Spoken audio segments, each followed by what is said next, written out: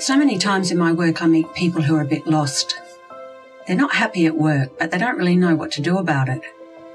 Sometimes they don't even know why they're not happy. I can remember one of my clients, Shika. She was a young woman whose role on a production line had been made redundant.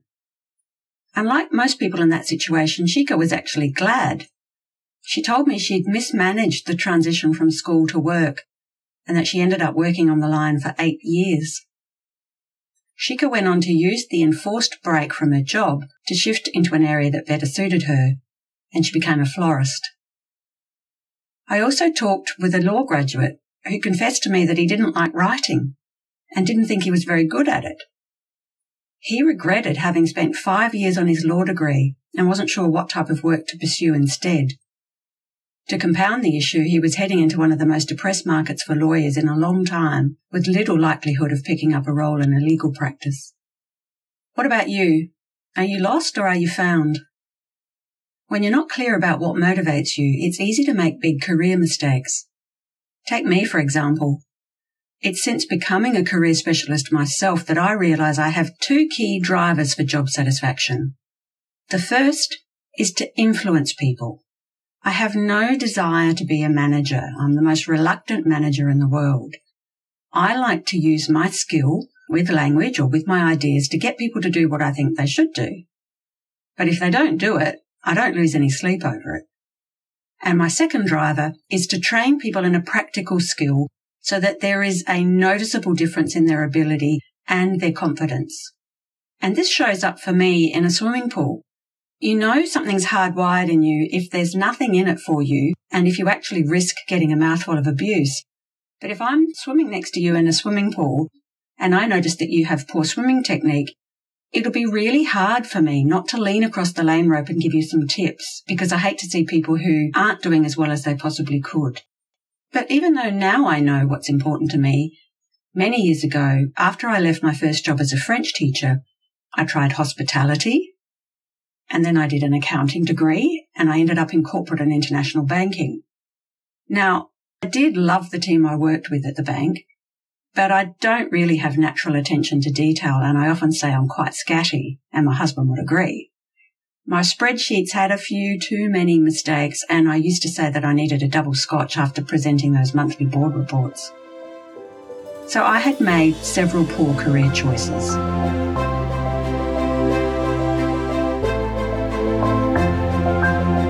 Welcome to Career Chinwags for the 21st century. In this episode, we're going to look at how you can adapt that very famous phrase, knowledge is power, and use it to make better career choices. If my story resonated with you, you might be wondering how to avoid getting it wrong when you choose your next job and your next employer. I'm going to talk about an enjoyable and quite simple review that will give you that career clarity. I call it identifying the ideal world. Often I feel a bit embarrassed about talking to clients about the ideal world. It can all sound very fluffy and a bit airy-fairy.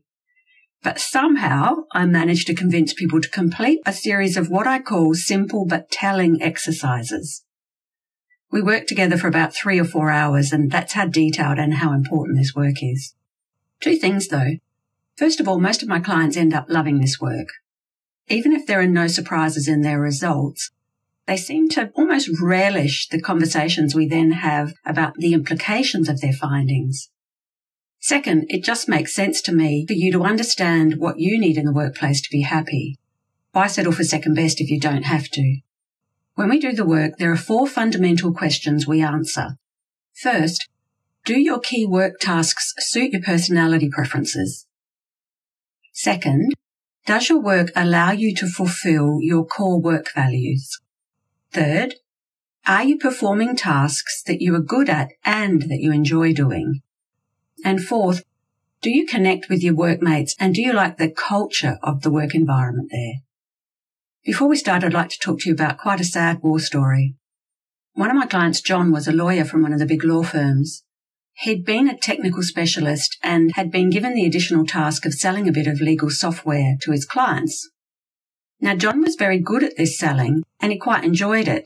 He aroused the attention of one of the partners in the consulting practice, and the consulting partner suggested that Joe come across and work in his division. Joe was flattered at being wooed by this very charismatic partner, And he was also influenced by the supposed glamour of being a consultant. He decided it was a good career progression and off he went. It was a disaster. Joe went from being a valued senior employee to someone who was viewed as a non-performer.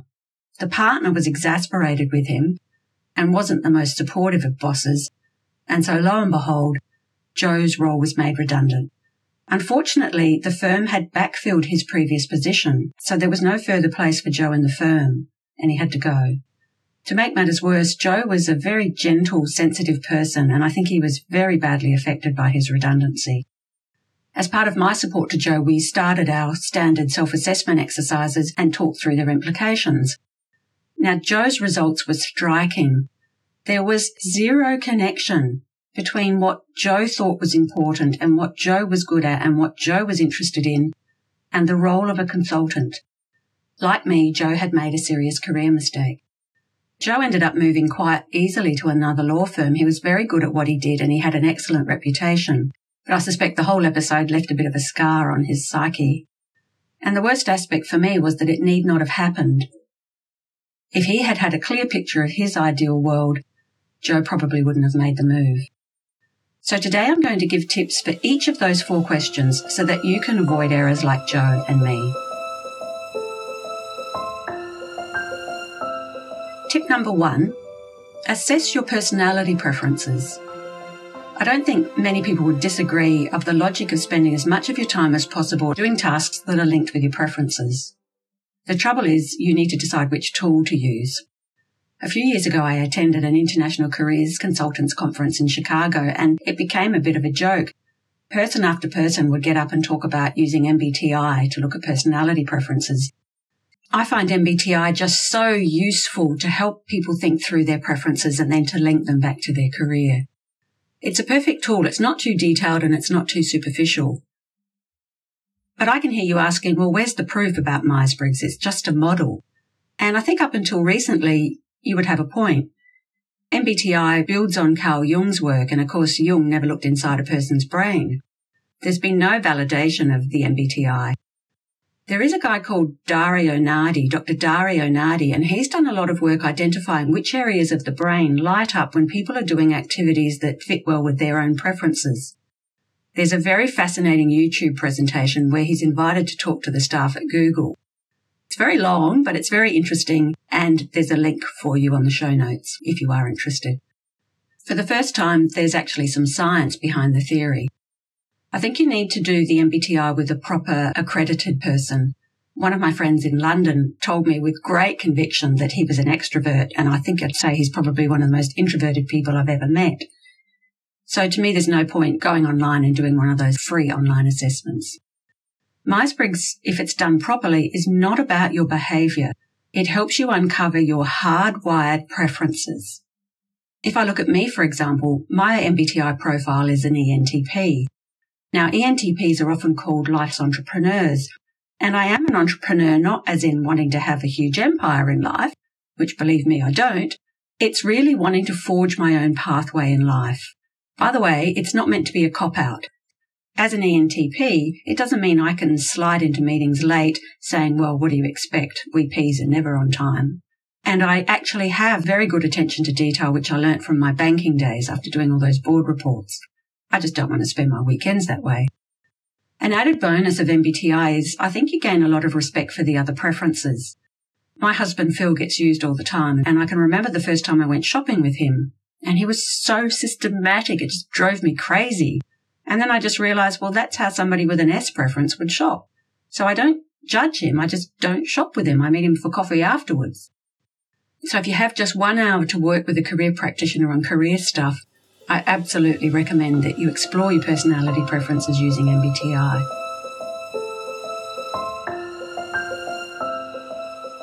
Tip number 2, assess your career values.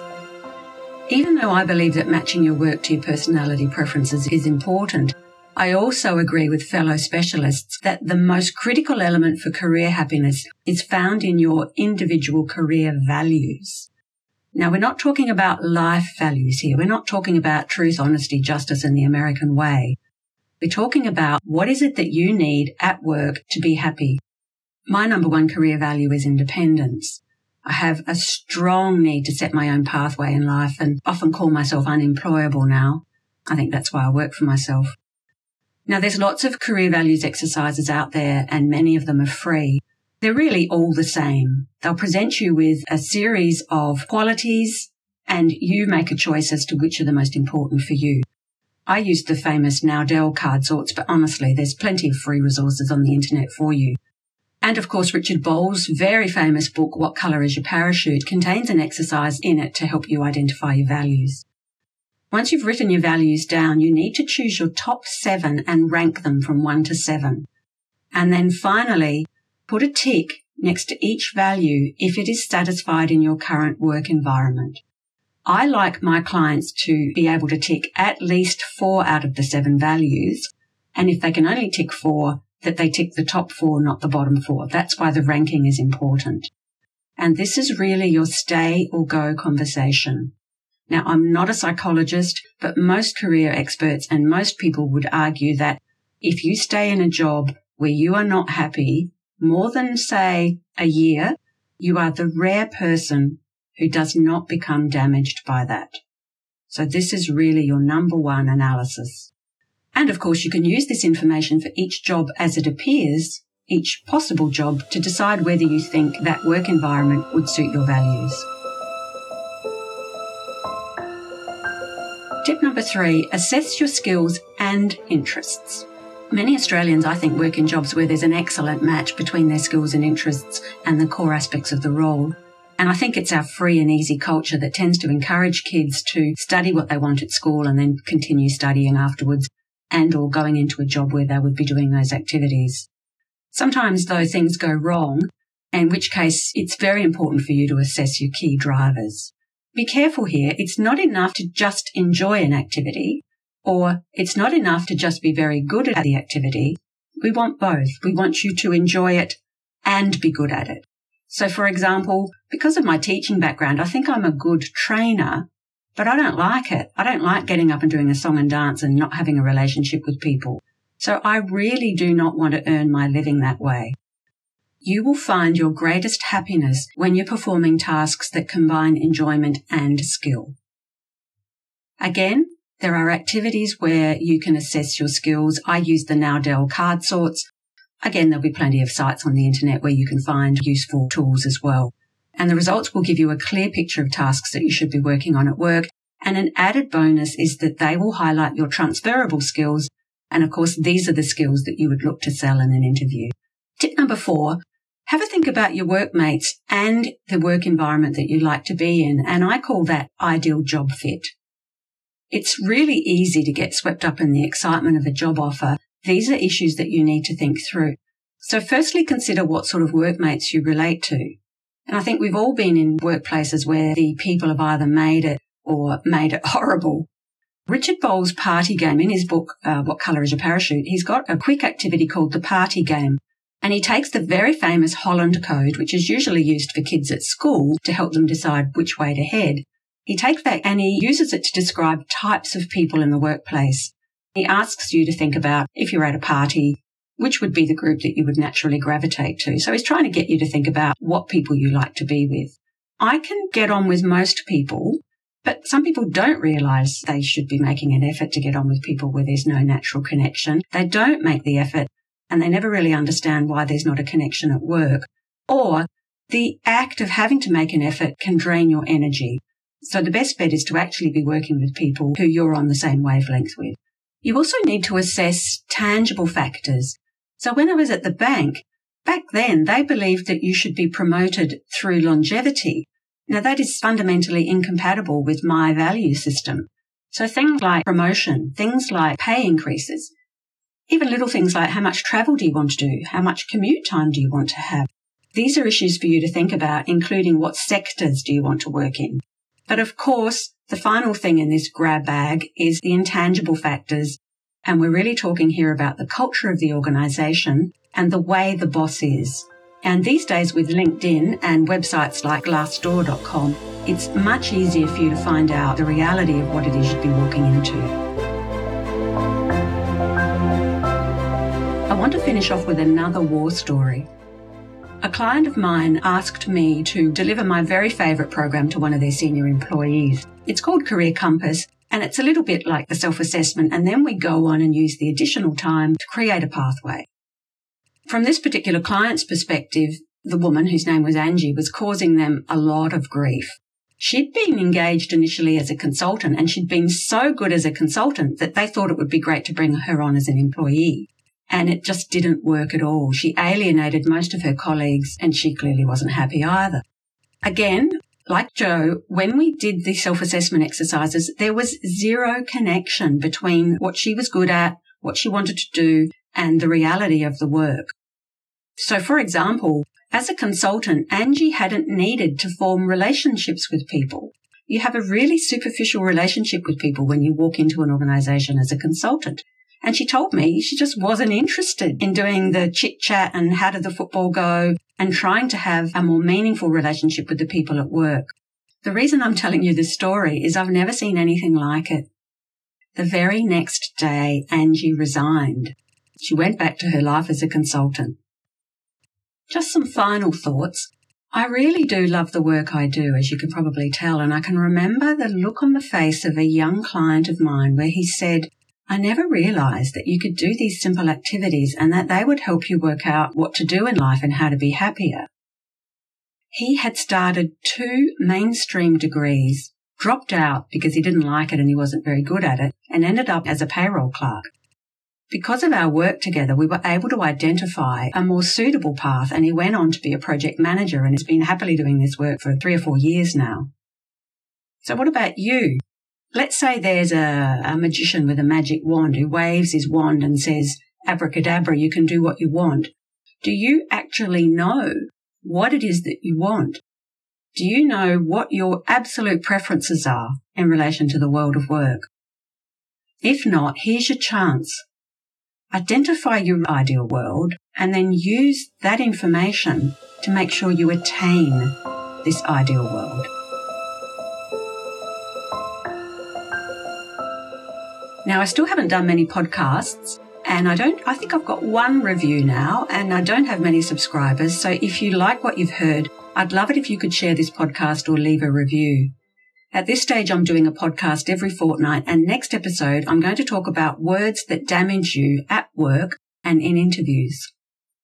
Remember, if you want to review what we've talked about, check out the full show notes at careerconsult.com.au. There you'll find a full article on the topic, an infographic and a video that summarise the different elements and links to any tools or resources that I've talked about. I'll repeat that, careerconsult.com.au. And I do a mail out once a fortnight of videos, blogs and infographics. If you're interested, you'll find a sign up form on the website. As always, let's finish with the hashtag, why not be happy at work?